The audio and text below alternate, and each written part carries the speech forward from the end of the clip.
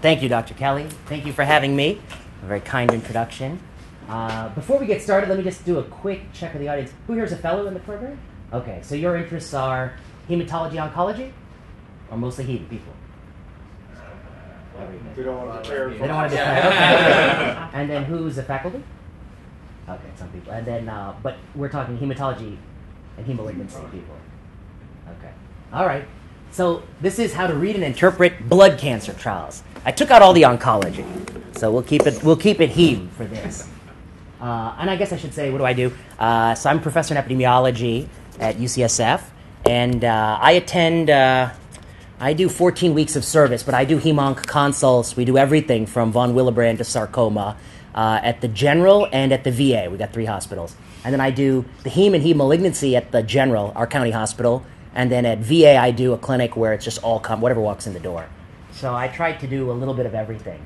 So in this talk, we'll talk a little bit about how to think better about heme malignancies, crossover, and how blood cancer drugs are approved.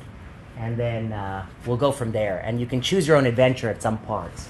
Just pick the ones you want to talk about. Let's talk about multiple myeloma. Such an interesting disease to me. Back when we were training, they used to think there were 2 types of myeloma. There was MGUS that turned into myeloma, and then there was de novo myeloma. You never had the MGUS.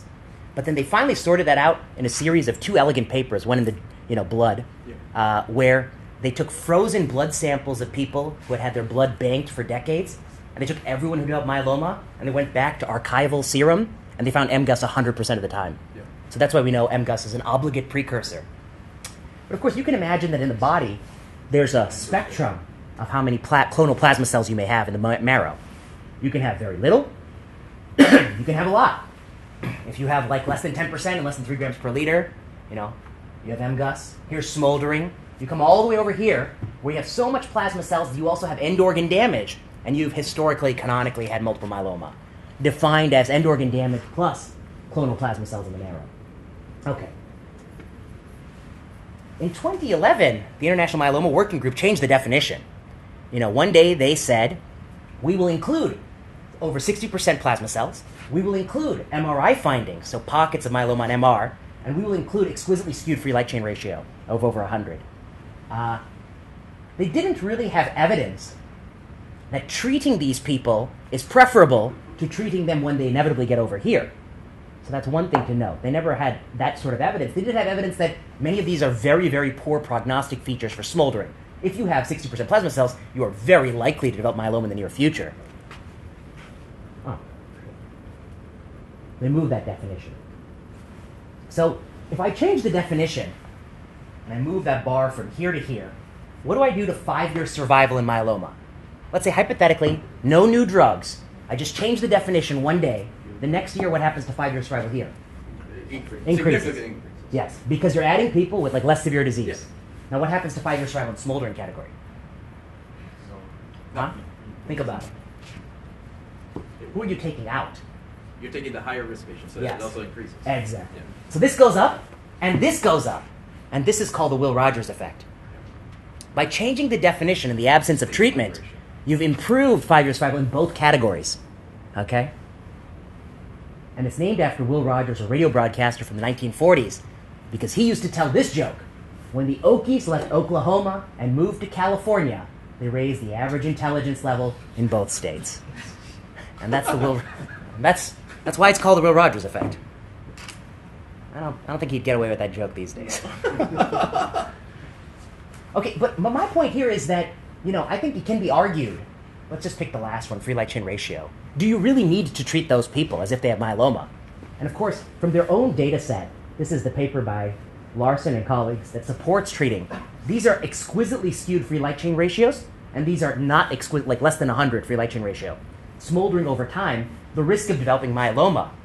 And what you see clearly is, if you have less skewed light chain ratios, you're less likely to develop myeloma. But even if you had exquisitely skewed free light chain ratios, at 2 years, there's still 25% people who have not progressed to myeloma. And even at 5 years, there's still some people who haven't progressed to myeloma. So in the absence of evidence that treating these people improves hard outcomes, knowing that a fraction of people, even with exquisitely skewed free light chain ratios, will do well, my practice has always been to kind of play it by ear. If the patient is comfortable being followed closely, I will not treat exquisitely skewed free light chain ratio. I don't think we have to accept the slim crab criteria as if they're gospel. They are all, to some degree, unproven. The IMWG, they have their sponsors. Their sponsors have an interest. Their interest is to treat early and often with all the drugs continuously. That's the interest of the sponsors. So, we're the ones who have to ask the question whether or not it's really necessary. Let's talk about high-risk smoldering. We now have 2 randomized studies that support the treatment of high-risk smoldering, but I think they can also be questioned. So here they've shifted the definition, and here they're trying to get us to treat high-risk smoldering. Now, there's many different criteria for what is high-risk smoldering, including aberrant CD138, including Mayo criteria, Pathema criteria. They have some discordance. If you put them all and overlap them, you won't get the exact same cohorts identified as high risk. But that said, I think we'll agree the worst of the worst smoldering are much more likely to progress to myeloma. This is the Spanish study. They keep calling it a phase 3 study. Every time I see them present, they call it phase 3. I don't know what phase 3 about 57 and 62 people being randomized. I think that's a stretch. There is no canonical definition of what becomes phase 2 to 3, but this is a very low sample size. The primary endpoint of the study is progression-free survival. It is not overall survival. And what they find is that Revlimid dexamethasone versus observation of high-risk smoldering by Spanish criteria is associated with an improvement in progression-free survival, but this was the clincher. There is a significant overall survival benefit, not the primary endpoint of the study. This is the Spanish study. Jesus San Miguel, Maria Mateos. They've got some problems. Number 1, when you entered this study, you didn't have PET-CT at screening. If you don't screen people with PET-CT, then you're going to find some people who have myeloma, and they're being included as high risk, but really they had myeloma that should have been excluded. So it's not really a trial of high-risk smoldering, as we would call it. 2, the primary endpoint is PFS. 3, OS is noisy. What do I mean by this? If you do a small randomized study and you look at non-primary endpoints, and those endpoints are significant, you can't hang your hat on it. You won't get full regulatory approval because we always think about an underpowered study is like you're likely to miss a signal when a signal exists. But what is less well appreciated is when you do find a signal, it's likely to be spurious or exaggerated. And to prove that to you, it will take you maybe 15 minutes of math, but it is a matter of fact, statistical fact. Non-primary endpoints, secondary analyses, when you find benefits, they're much likely to be exaggerated, and sometimes they're spurious entirely. And what's a good example? There's a drug called olartumab, or Lartruvo, which is a soft tissue sarcoma drug, in combination with doxorubicin, was given in a phase 2 study. Primary endpoint was PFS. The OS benefit was 14 months, and then they ran the phase 3 study, and a 14-month benefit went to 0, because in a larger randomized study, the secondary endpoint vanished. So OS here is very noisy. I think if you replicated this, you could go any direction. Only 8 patients on the control arm received LEN when they progressed, and many people are getting like VMP, or getting regimens that we would consider antiquated. And then I call that poor post-protocol care. So for me, the Spanish study does not actually change my practice. Enter the Eastern Cooperative Oncology Group. This is Salgar Loniol and colleagues, and they had initially designed what I thought was a pretty good study, Revlimid versus observation, and then they follow people out in time. Certainly there's an improvement in PFS, like taking anti-cancer therapy will delay the time until myeloma, sure. But the real question is there an improvement in overall survival? And their initial study said that overall survival would be the secondary endpoint of the study. But when they saw the PFS benefit, they actually, what I say is they sabotaged the study because they crossed everyone over to Revlimid. So we won't get a clean OS signal. The authors of the study, they argue that smoldering is really 2 groups of people with MGUS and people who really have myeloma. But then my criticism of them is, then why would you justify treating somebody who you think has myeloma with single-agent Revlimid? I mean, it's inadequate therapy. So either you're going to give them triplet therapy or quadruplet therapy, or don't treat them at all. And historically, we in the 1990s, we had 3 randomized trials of melphalan regimens versus observation and smoldering, and the primary endpoint was overall survival.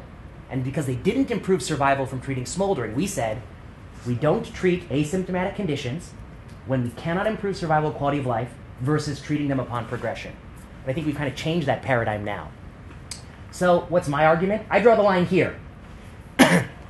80% plasma cells, I'm likely to treat, Just free light chain ratio, I don't. And MRI findings is a moot point. How many times you've made a myeloma diagnosis solely on the basis of MRI? I think seldom. So, and I certainly don't treat high-risk smoldering, I observe. And so that's where I disagree with them. And so we wrote this up for Blood, Persistent Challenges with Treating Myeloma Early. And Maury Gertz had a follow-up paper on how I treat smoldering that sort of makes the same points. Okay. Now we're going to use a mantle cell lymphoma example, SHINE, and another example, crossover. I think it's like the most misunderstood concept in oncology, which is crossover. You always hear, there would have been a survival benefit except the patients crossed over. Or the survival benefit would have been bigger without crossover. Or we didn't want crossover. That would have contaminated the study. And I think we have a big problem with crossover because we don't think clearly about it. So let me try to give you a framework. What is crossover, by the way? In the psychiatry literature, crossover means you randomize 1,000 people with depression to Prozac or placebo. They take it for 10 weeks. You measure depression. Then you have a 2-week washout, and you cross everyone over to the other. So I can do a comparison of Prozac versus placebo, between arm comparison, and also intra-individual comparison. Your depression was better when you took Prozac, not when you took placebo. And you can go both directions. But in cancer, you can't go both directions because our endpoints are mileposts. But once you cross, you'll never go back. Progression. And so what we mean is people initially assigned to placebo, when they progress, they get experimental drug. But people who get experimental drug, they do not go back to get placebo. That's what we mean. Unidirectional crossover, one direction. Okay. Another way to think about it, if you get the experimental drug, you get standard of care. If you get placebo, then you get the experimental drug. That's another way to think about it. The reason I think we're confused is we forget that there's situations where crossover is desirable and you want it, situations where you don't want it. And you can either get it or not get it. And so you get all 4 possibilities. If you want it and you get it, that's good. And you don't want it, you don't get it, that's good. But if you don't want it and you get it, that's bad. And if you want it and you don't get it, that's bad. Okay. So I'm going to give you an example of these 2 quadrants. One where we have crossover. You decide which is good or bad. And one where we don't have crossover. Okay. This is the only example that's non-hematologic because it's really just the best example. And when I find a good heme malignancy one, I'll swap it out. But it's going to be a while. Sipuleucel T. Does anyone remember this? Sipuleucel T immunotherapy for castrate-resistant prostate cancer. What is Sipuleucel T? It's a cancer therapeutic vaccine. So they say that Gardasil is a cancer vaccine. That's an HPV vaccine. How does it prevent you from getting cancer? You get the Gardasil, you don't get HPV, and then you don't get cervical cancer. Okay? This is a cancer therapeutic vaccine. You get somebody who's already got castrate-resistant prostate cancer. You collect either the cancer or some dendritic cells or some, and then you engineer a vaccine that that's a stimulant for the body to have an immune response against their cancer. And that is Sipuleucel T. And when it came out, it was $90,000 a pop.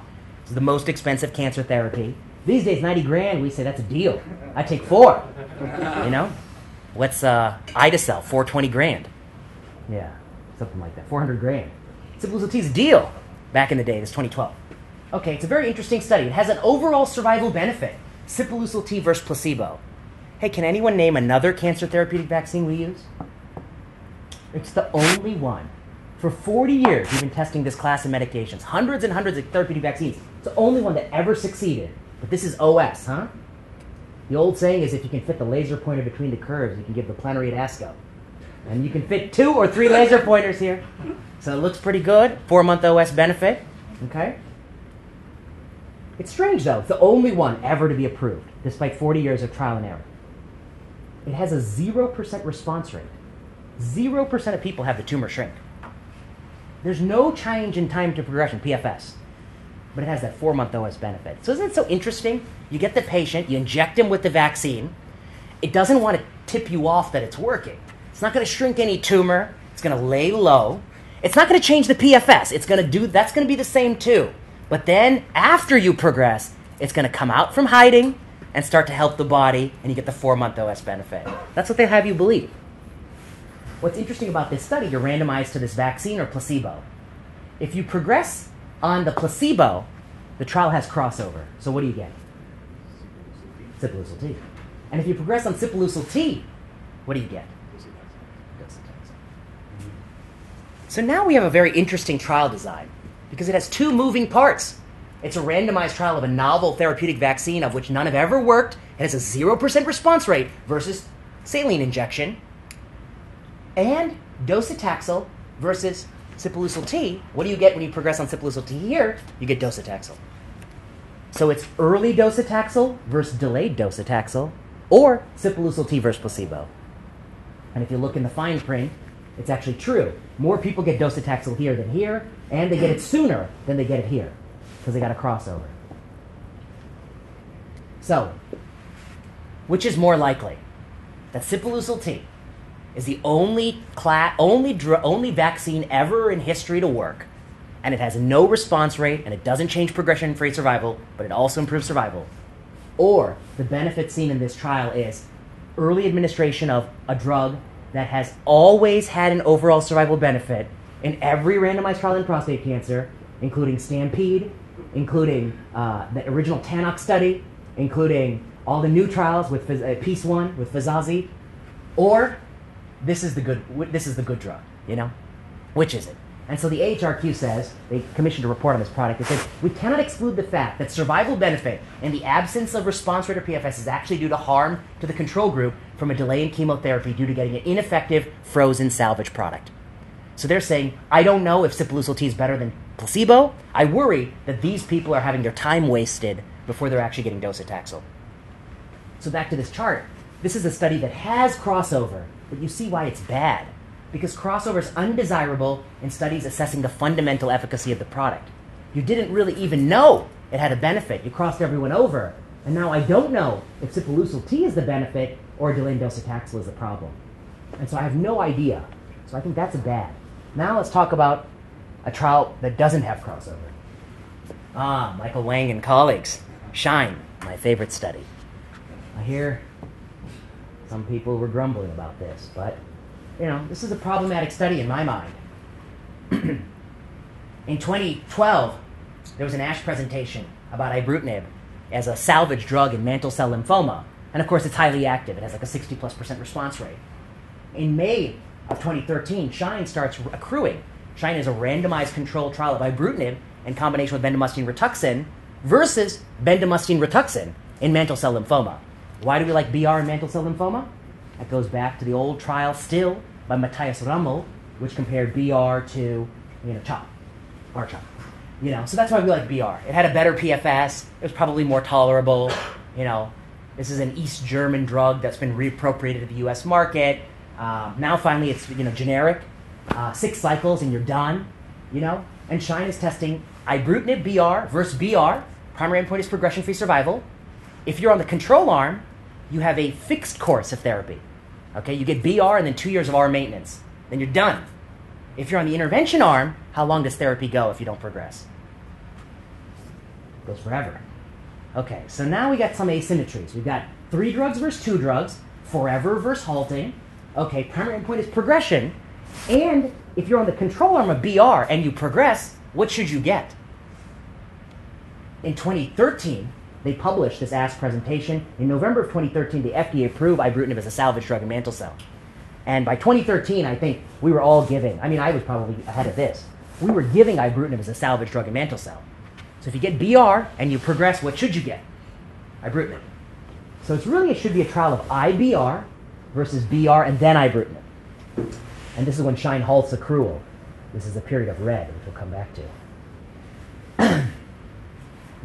They can't say they didn't know that ibrutinib works as a salvage drug in mantle cell because they're the same authors of both papers. Michael Wang is the same first author. These are all the same authors. It's the same people. Mantle cell's a small world. They know ibrutinib is active. Now they're running IBR versus BR. And if you progress on BR, what do you get? That's the question. And of course, there's a progression-free survival benefit, IBR versus placebo BR. But the overall survival is indistinguishable. There's no OS benefit. And IBR has a lot of toxicity. Decreased appetite, hypokalemia, arthralgia, back pain. Ugh, looks terrible. Only 41 people on the control arm out of 262 got, this is not ibrutinib, any BTK product. Ibrutinib, acalabrutinib, any BTK inhibitor. Zanubrutinib, only 15%. Okay, that's my problem with SHINE. Because they should have had 100% of people on placebo BR get ibrutinib next line. Maybe not 100, we'll say 80%. But they have 15%. So it's a trial of IBR versus BR and then negligent care, in my opinion. And they have a PFS benefit, but their OS benefit is null. And I ask you, if they had given ibrutinib as a salvage drug to everyone in the control arm, what would have happened to the OS? I don't think it would be null. I think they would have lost. Yeah, they would have lost. Ibrutinib BR adds toxicity. It has a PFS benefit, but it exhausts the salvage drug. To give BR, Rituxan maintenance, wait till they progress and give them ibrutinib, I think you'll have a better OS. So I think it's a very, very problematic study. And it goes back to our crossover because this trial doesn't have crossover. They said that, it's not our fault. We ran our trial in countries that can't afford BTK inhibitor. Except the problem is the sponsor could easily put a protocol amendment saying that we will provide the ibrutinib for free. They could easily do that. And they have a lot of money. They have $40 billion in revenue from this colossal blockbuster drug. I think that's what Johnson & Johnson paid them to license it originally from Pharmacyclics. And now Janssen too. So why was crossover desirable in China? Because the drug had already established a benefit in the latter line. And it doesn't have crossover, so that's bad. Okay, so whenever we read about a clinical trial, I think we have to ask ourselves, what should the control arm get? And the first question is the control arm of the study the same, what you would do in your practice? And I think for many of us, Shine, that's okay. I'll give BR and R maintenance. But I don't know if I'd always cap it at 2 years. Sometimes maybe give it a little longer, but 2 years is fine. I think it's reasonable. But when they progress on the control arm, is post-protocol care what you would do in your practice? And in my case, I don't think it is with what Shine shows. All right. Should we do determination? Maybe I'll come back on determination. We should do determination. We should do determination. Okay. Oh, well, you're trying to talk about agile. I have agile, determination. Yeah, let's cover both. Okay. Let me do some basic myeloma. I'll come back to determination. Okay, we'll talk about both. Agile. Agile is good. Agile's good. All right. This isn't just true of myeloma drugs. This is every drug in heme malignancy. Actually, every drug in oncology. Solid tumor too. How do drugs come to market? Okay, if you're the drug company, you have one question on your mind. Does my drug have single agent activity? What does that mean? Activity are measures of tumor shrinkage. I give a drug to 100 people, and if 40% of people have 30% or more tumor shrinkage with a solid cancer, I have a 40% response rate. And that is a measure of drug activity. And if you have a 40% response rate for a new drug in this business, I guarantee you, an uncontrolled study of 70 people, you'll get US market approval. That's a decent response rate. The median response rate among drugs that come to market on the basis of response rate, I think is something like 20%. Okay, so if your drug by itself shrink cancer, that's how you get on the market. And in fact, we've seen that a lot in myeloma. Teclistamab, now it's on the market. Majestic, 63% response rate. Selinexor in combination with dexamethasone. So Dex is doing some of the work. 25%. Okay. But Dex not doing 25% of work. This is doing something. I love how they always say that, we're the only people to target nuclear export.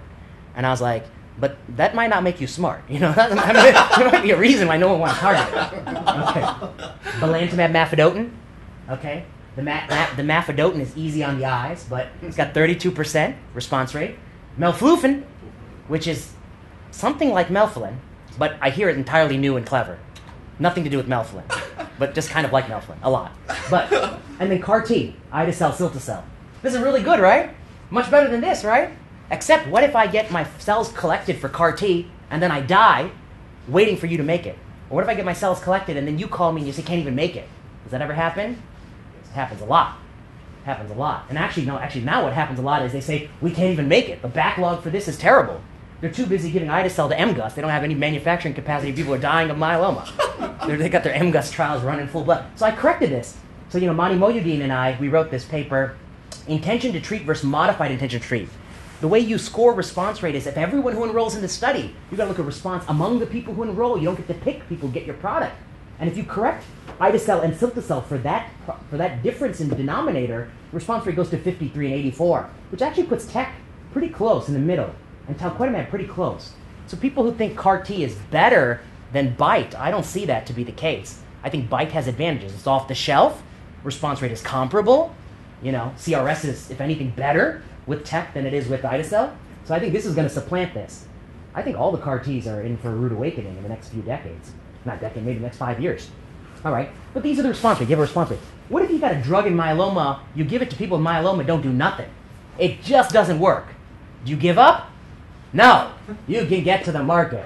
Okay? Panobinostat, hello. ELO, hello. You can get to the market with Pano and ELO.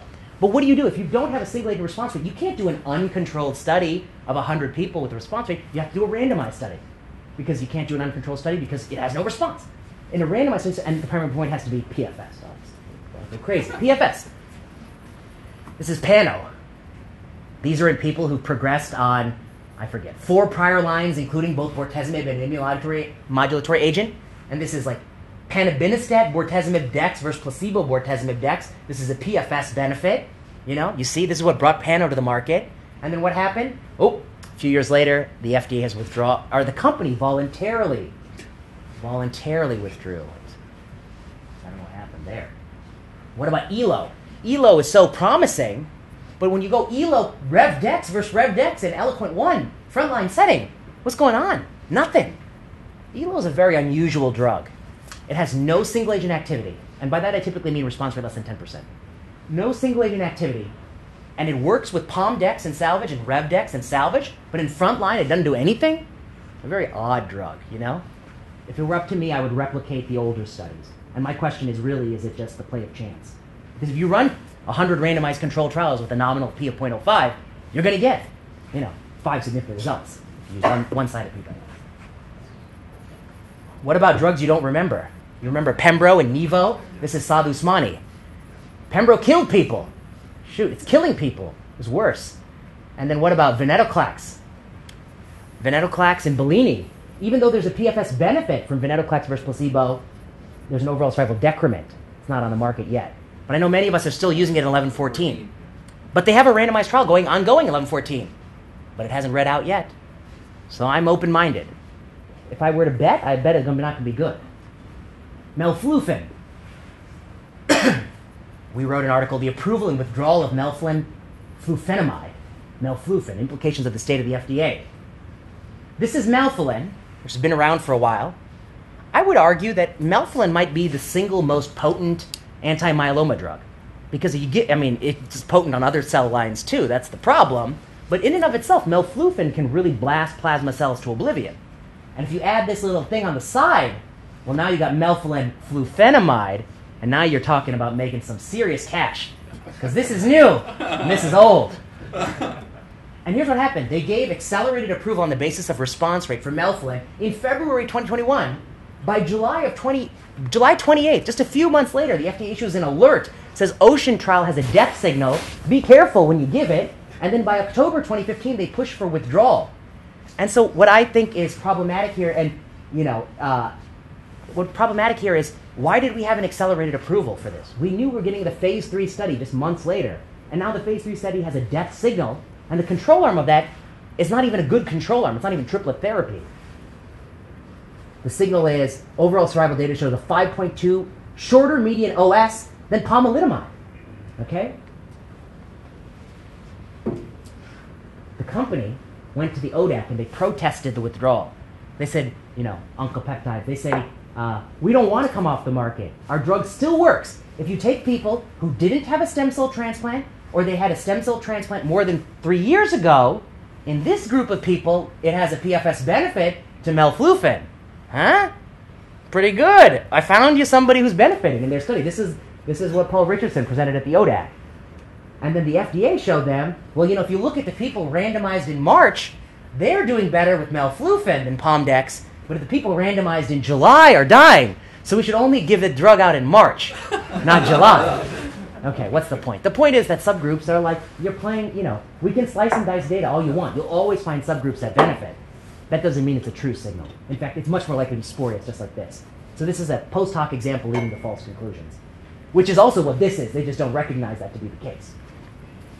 And so ODAC votes against melflufen. It's on the ropes. What about Blenrep? I was giving Blenrep, but it's got a lot of eye doctor visits. The mafedotin moiety loves the eye. They even have combos with HER2, and it also blows the eye up. The vedotin loves the fingertips and toes. And the lutetium loves the bone marrow. I mean, everything loves something. And in DREAM 3, this is the randomized confirmatory study for belantamab mafodotin. DREAM 3, the primary endpoint of PFS, is totally null. It has no PFS benefit over POM-DEX in DREAM 3. And in fact, I don't know why. Oh, okay. And in fact, actually, you know, it's been voluntarily withdrawn from the market. Melflufen withdrawn from the market, and Bella's withdrawn from the market. Okay. What about selinexor? You know, selinexor's confirmatory study is Seli Velcade Dex versus Velcade Dex among people who had already received bortezomib. 70% had already gotten bortezomib. You really tell me you're going to get a 60-year-old woman in your clinic and you're going to treat her with VRD. She's going to progress. You get randomized to the control arm of Boston and she gets Velcade Dex. You're going to give her Velcade Dex and no carfilzomib, no DARA, no POM. I think it's a pretty abysmal control arm. And so we write, given that bortezomib dexamethasone has been shown to be inferior to contemporary treatments in clinical trials well before Boston began, why did Sebastian Grosicki and colleagues consider bortezomib dex for the control group in the USA? How many patients in the USA were reported? We wrote this in the Lancet. And then they write, and then Aaron Goodman writes, Boston Journal Club, Seli Velcade Dex versus Velcade Dex, relapsed refractory myeloma 1 to 3 lines. 70% had gotten prior treatment with Velcade. It has an increase in PFS. Mayo recommended a triplet. NCCN recommended a triplet. ESMO recommended a triplet. The study start date was 17. How did they approve this study? Or more simply, he calls it Aaron Goodman's pentad for bad randomized trials. PFS is the primary endpoint, substandard control arm, the PIs with conflicts of interest with sponsor, very costly drug, and inappropriate use of crossover because the control arm got Velcade after they progressed.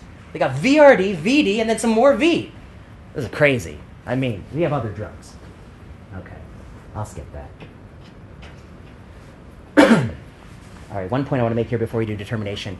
We think we're saving time by approving drugs based on uncontrolled studies, but that's a little bit of a fallacy because the time it takes to run a study is you start enrolling somebody now, you enroll people over time. If you have an uncontrolled study, you have to wait for them to respond a few months later, and then you have to follow those responses into the future to measure the median duration of response. You've got 3 phases: enrollment, responding, median duration. Okay? That takes time. In a randomized study, you just start randomizing, and you're measuring the primary endpoint all the time. So you have enrollment and constantly ascertaining the outcome. And actually, if you look at myeloma trials, in selinexor, the STORM, uncontrolled study, measured response rate, took 38 months from the first patient enrolled to the result. Boston took 33 months. That's a randomized study. Melflufen, Horizon, took 37 months. Ocean took 44 months. Not that much longer. And actually, if you go through all of them, DARA, 15 months, but 16 months in Castor, 21 months in Pollux. ISA, 36 months versus 21 months in Icaria. ELO, phase 48 months versus 41 months in Eloquent 1, 23 months in Eloquent 3. Pano, 21 versus 44. I guess my point here is that randomized trials actually do not take much more time. And in fact, we actually did a paper where we explained this process, like you enroll patients, and then you have to wait for the data cutoff. And I guess, let me put it one more way. For an individual patient, I will always respond before I progress, before I die, for an individual. But for a trial in aggregate, sometimes you'll actually get an OS signal before you have a good measure of RR and DOR.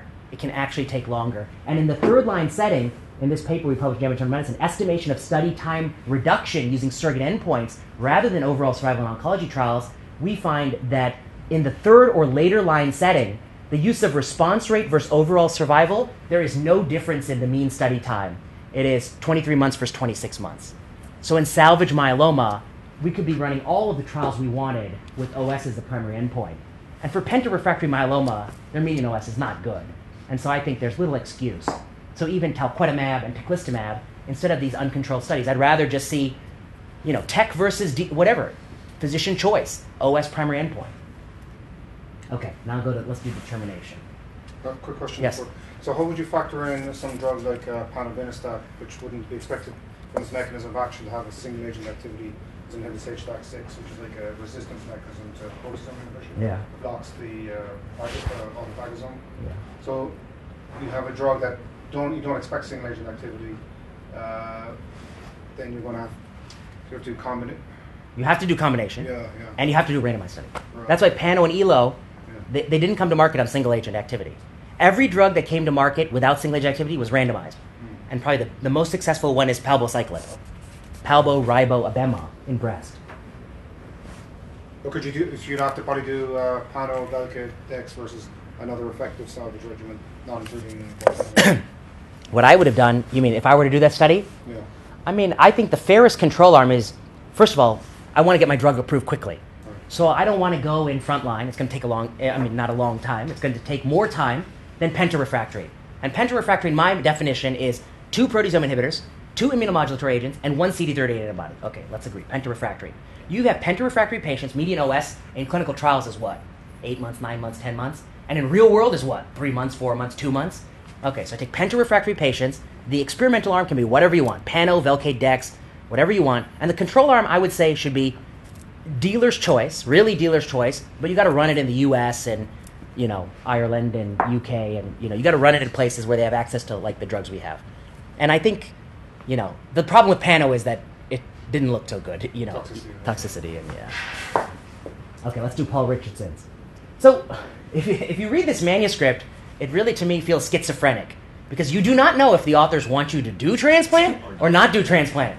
And I think they have, like, they have like multiple personality disorder in the writing of it because some people say to do it, some people say to don't. And obviously we know transplant makes a lot of money. That's a bias. Transplant puts food on the table. They do this randomized control trial determination, and it's a randomized control trial of transplant eligible people to transplant in CR1 versus you could possibly get a transplant later, but you didn't have to get a transplant later. Okay? The difference between this and the original transplant trials is only 2 trials exist in the era of novel drugs. Thal, bortezomib, Len, Pom, Dara. Only 2 trials, and that's the IFM 2009 trial by Michel et al., and there's determination. Michel et al. Study has one problem, which is that if you didn't get transplant in CR1, so many people got transplant in CR2. 63, 70%? 78% ultimately. 78%. So it's really a trial of early transplant versus transplant at the next opportunity. But it failed to find an overall survival benefit from early transplant. So in my mind, I took it to mean like it's okay in many people to hold back transplant to, a second or third line. Determination comes along and it has an advantage. It's early transplant versus very few people are getting transplant at any point in the control arm. One thing I noticed about determination is that even though it's run by an academic committee, they have a medical writer do the drafting, and it's paid for by Dana-Farber Cancer Institute. I don't see that too often. It's very rare that universities shell out the cash for these sweet, sweet medical writers. Progression-free survival is better if you get transplant versus VRD. Okay. And that's what people who want to justify this say. You get a better progression. And if you don't progress, presumably your quality of life is better because you haven't had the stigma of the doctor walking in the door and telling you progress. And the patient is just so deflated when they hear that. But what is PFS? I think we forget. Progression-free survival is a certain type of endpoint. It's a time-to-event endpoint, which by definition cannot happen when you enter the study. It can only happen over time. And in the classic RECIST 1.1, which is used for most cancers, progression is we measure your tumor at baseline. We have like 3 measurable lesions. It's a time until you die. There's new lesion on the scan. The lungs were squeaky clean. You got new lesions. You progressed. The tumor gets bigger. If it gets more than 20% bigger, it's PD. And if the tumor shrinks more than 30%, it's response. And then here, if it grows 20% from the nadir, it's progression. So PFS is the time till 1, 2, 3, or 4, whichever comes first. And we don't really know what's the ratio of it. Okay? These are more important than this. Now in myeloma, progression is you could die. That's a PFS event. You could have new bone lesions or new hypercalcemia. That's a PFS, that's a progression event. Your plasma cell burden can increase 10% on marrow, on subsequent marrow. That's the progression. But much more likely is this. The M protein component rises 25% from the lowest it ever goes, but it has to have an absolute M protein component of 0.5 per gram per deciliter. And this to me is a much softer endpoint. You don't walk around and say, my M protein 0.4, good, 0.6, oh God, I feel terrible. Now, you don't feel this, This is just the doctor burdening the patient with the laboratory result, okay? It's like I don't know my blood pressure and I don't know my LDL, because I don't need to know. I don't need to know. I don't want to know. I don't want to be burdened by this knowledge. Okay. All right, so my point is this. If progression-free survival is meaningful post-auto, it will yield an OS benefit. But the problem is, one, Kovacs in 2017 showed that there is no correlation between drugs that improve, we showed there's no correlation between drugs that improve PFS and OS, and they showed there's no correlation between drugs that improve PFS and health-related quality of life. And we have a new paper with Mani he's the lead, we presented at ASH, that in myeloma, drugs that improve PFS do not always improve OS. So it's a weak surrogacy. Okay? Okay, we'll come back to this. So what about quality of life here? So this is the overall survival. Transplant CR1 versus RVD alone, really just indistinguishable. No difference in OS. So in my mind, it boils down to there's two patient-centered outcomes. Living longer or how you feel. And M protein over whatever, that's not a patient-centered outcome. Okay? Living longer and how you feel. So we look at living longer, it's not better. Let's look at how you feel. How you feel is this. This is global quality of life. There is a decrement when you get transplanted. It's not fun to be there for that month.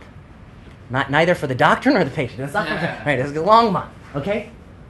But if it is the case that those progression events they're reverting are really so meaningful, after this will be a rise in the months that follow, Like these people are all progressing later, so quality of life should be better in the red here. But you see that it's no better. So I think, in my mind, it's hard to justify this. It's an intervention that doesn't improve survival. There is no long-term, there's no quality of life benefit in here 2 years afterwards, where I would expect those delays in progression will matter to people.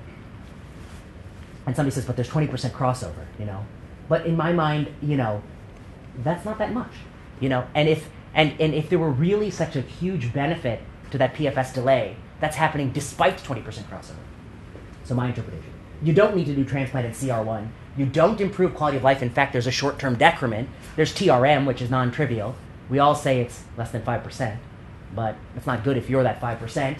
You don't increase OS. 70% of people will never need a transplant. I mean, at least 70%, maybe 80% will never need a transplant. And it might even be higher in the future because we have all these new drugs coming, which may further kick out transplant. And so I do think rates of autologous transplant should fall.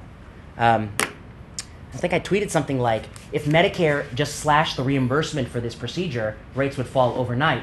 Everyone was very mad at me, but I was like, but that's like just economics 101. Like, you disincentivize something, it'll stop, or it'll go down. So, okay, those are my thoughts on this. What if you, so some of the progressions will be like around 6 years after auto and then 4 years with RVD alone.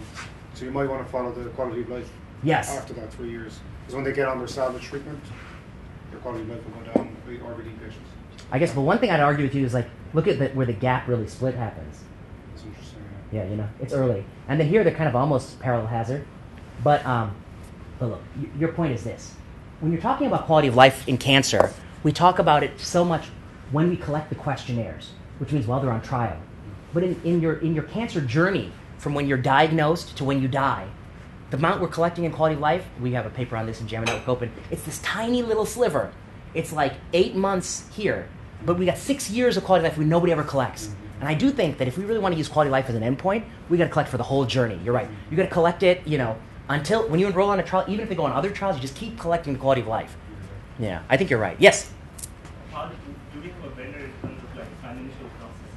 If you think of RVD, transplant, billion progression transplant, how do you deal with that? I know. I guess people are working on those. I guess the idea is that like financial toxicity, you could argue it both ways. Although transplant is expensive in this country, it'll delay the time until your next uber expensive drug.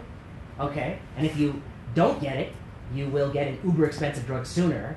And my understanding is there's somebody at Dana-Farber right now who's very good, who's doing that analysis. So you're going to get the answer soon. Because he's running that, they have the data and they're running the dollar per quality for either pathway. Yeah, we'll take questions. Okay, go. And another question is, what do you say to people when they tell you, like, so, like, that we're trying to, like, our endpoint of PFS is because we're trying to avert, like, in myeloma, for example, we're trying to avert end-stage renal disease or like a fracture. Like that's how most patients progress. Like that's what a lot of people say. I know. That's what Vincent said. Yeah, and like like that's where they're like justifying treating ambulas or like smoldering. Yeah. So like, what do you say to that? Okay, very good question. The question is, like, why do we treat high-risk smoldering? One of the stated reasons is, and the authors have conceded, we're not improving survival. But the reason is that if you don't treat high-risk smoldering, the first thing that's going to happen, they're going to be walking out with a broken femur. Yeah. Or they're going to be on dialysis for the rest of their life. That's terrible. Okay, so 2 points on that. One, in the ECOG study, you can go look at it. Yeah. I think that if you were assigned to Revlimid, you have a 2 or 4% risk of secondary leukemia. Okay, so that's a downside to treatment because secondary leukemia is a death sentence. I've never saved anybody who had secondary leukemia after Rev. And it can happen even in the absence of alkylator. So that's one thing against the treatment early. The second thing is when people with smoldering do progress, what do they progress with? And in the ECOG study, they say people who have renal failure, they just mean elevated creatinine and anemia. They don't have a measure in the ECOG study of how many people are on dialysis and how many had broken bones. When they say bone lesions on ECOG, they mean people who have bone lesions on PET, not people who have broken bones. And we've asked them, and they have not collected that data. They do not have that data in their data set. But the Germans just published, very nice paper. I think I put a link to it. In one of my videos, you'll find the link. These Germans have a nice study. They took everyone with smoldering who was being followed, and they have a breakdown of all the progression events. And the vast majority are asymptomatic bone lesions on PET, and they have a couple of renal failures, and it looks like progressing on irreversible dialysis is not a common progression event for smoldering if they're watched closely. Okay, that's what I would say. That's my counter argument to that. Okay. And then also, if you treat early, you have to also factor in leukemia. I mean, if I have smoldering and you give me Revlimid and then I have AML, I'm toast. And not only am I toast, it's a misery. I mean, every drug bounces right off that. And so that's another reason why I think we need either clear OS benefit or really health-related quality of life. Okay, the last thing I'll say, then we do questions on anything, including we go back to Agile. Future things to explore. I run that YouTube channel. We have this whole thing, how to read and appraise medical videos. We talk about quantum, which is quizartinib. We talk about tech, Majestec. I talk about dostarlimab. This is the one people always say you're always so negative. This video is the most positive. You never get it. So positive. So positive. Even they were so happy, I heard, in this company that is making the 57th PD-1 drug. Just what we needed. Destiny Breast. We have a paper coming in JAMA Oncology on this. Determination. And then this is the plenary session that some of you may listen. Who introduced it? Somebody introduced. He found out from one of you all. You're the source. Julian introduced me. Well, who told you? I found it online. I see. Well, spending too much time online. I found it late. I found it in June of this year. I see. And then Malignant. There's a good audiobook, I think. The audiobook is better than the actual book because I had to narrate it. Okay. Do you want to talk for a second? You ever wonder where... You've heard me say this, probably. Where does response come from? Why is it 30%? You might want to plug in your laptop. I have a plug in my bag. But we can also do questions. Let's talk about... Would you want to do... Let's do questions. Any heme malignancy. Career advice, whatever. Career advice we're going to talk afterwards. Oh, okay, yeah. And we'll turn off the recording. Okay, good. Yes, please. Well, I'm going to stay on. We're supposed to talk. Whoever wants to stay, whoever needs to go should go. Fellows should go, okay. Thank you all.